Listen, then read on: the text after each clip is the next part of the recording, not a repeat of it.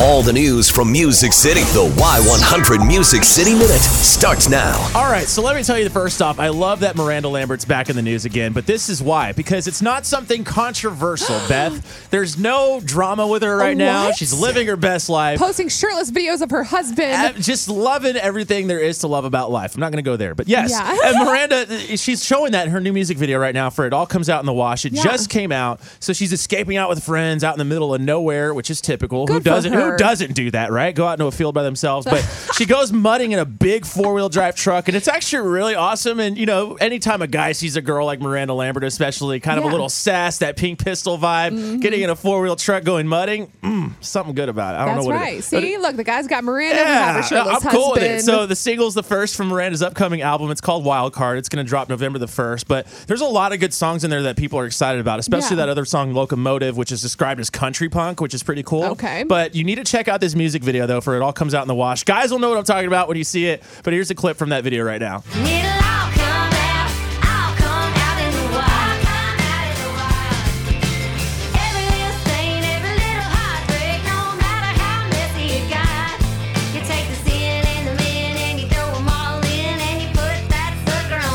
It's going to be okay. I know. I get it. Oh, yes. Check out that music video right now on our Facebook page. It's up. And Kane Brown right now is actually the one stirring up the headlines. Oh my gosh. Not Miranda Lambert. I know. So Kane, he got snubbed at the CMAs, right? And that happened to a couple of artists, including Luke Bryan. I think Kenny Chesney wasn't on there. Jason Aldean is one. I was upset that didn't get one. But so Kane, he actually saw the CMA announcements for the nominations, and he first tweeted a photo of Steph Curry, like a GIF of him, a GIF of him shaking his head in disappointment. And people were like, oh, okay, you know, Kane's upset. Maybe he'll delete it, maybe not. He deletes the tweet. And then, not long after that, Kane decided to actually delete his entire Twitter account, like completely. Like you go to his Twitter right now at Kane Brown, it'll say it doesn't exist. Oh my gosh! Kane disappeared from the Twitter world, which is interesting because his Instagram is still up. But my theory on that, just from going through, you know, having a baby myself, I know his wife right now is going through pregnancy, and he's been sharing all these amazing photos of her, and she looks like she's about to pop. She looks beautiful. I hope I look like that when I'm pregnant. And she looks amazing, right? And so I think that might be why he's keeping his Instagram, because maybe he's separating that from stuff. But then his Facebook is still active. So I'm just like, who's managing what? Because clearly he has access to his Twitter. And clearly he had to delete not only the tweet that he had, but his actual account. Maybe he's just trying to prove a point.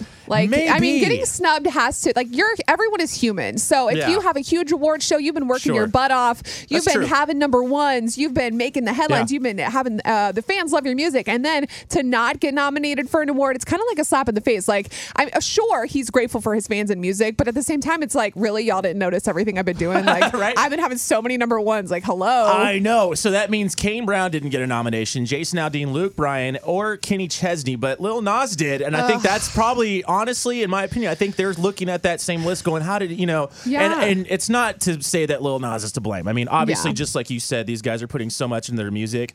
Of course you get upset. Kelsey Ballerini did it with the ACMs not long ago, too. You know what? It happens, and I think Kane will get over it. I just hope he doesn't, like, stay off Twitter forever, because that would be horrible. I'm sure he'll be back, and you know what? We'll find out what happens when the show happens. November 13th. We'll see what kind of faces people are making, who wins, and what goes down. Exactly. Because you know there's going to be drama that night, too. You know the camera guys have their work cut out. It's going to be great. So that is your Music City Minute. Check out those stories, including Miranda Lambert's music video. Guys, you won't regret it. I'm just saying. Thanks, Chris.